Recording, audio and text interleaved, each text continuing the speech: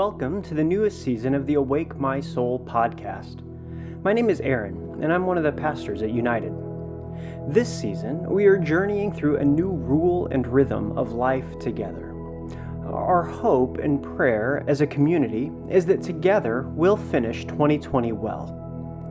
At the outset of this pandemic, my prayer for our community was that we would intentionally work to exit this season of life healthy in mind, body, spirit, and heart.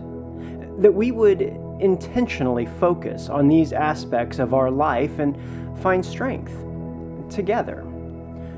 Our rule and rhythm of life to end 2020 is, well, it's fourfold.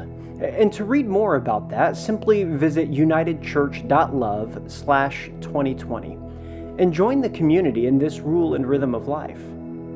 The first rhythm, of which this podcast is a part, we want to daily focus our minds, hearts, bodies, and spirit around Jesus, daily apprenticing ourselves to His way through Scripture.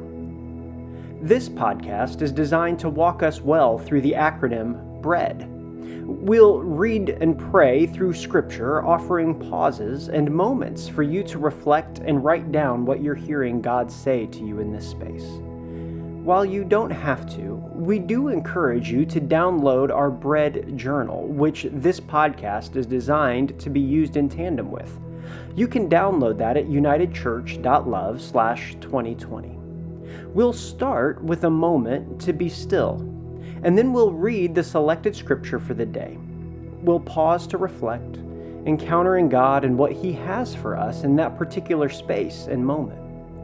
Some days we may not actually hear anything, and that's okay. It's all a part of the process of apprenticing ourselves daily to Jesus, of tuning in our ears to hear well what the Spirit of God has to say to us. After this, we'll take a moment to apply the passage to our own lives, to think about what God would have us do with what we've heard. And then we'll spend a moment to pray and devote the rest of our day to God. We do recommend that you set aside 20 minutes every morning to this endeavor. We truly believe that God has something beautiful in store for us as a community.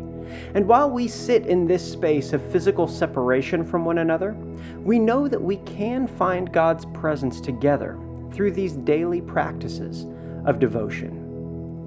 My prayer is that you will emerge stronger in mind, heart, body, and spirit through these practices and this journey together.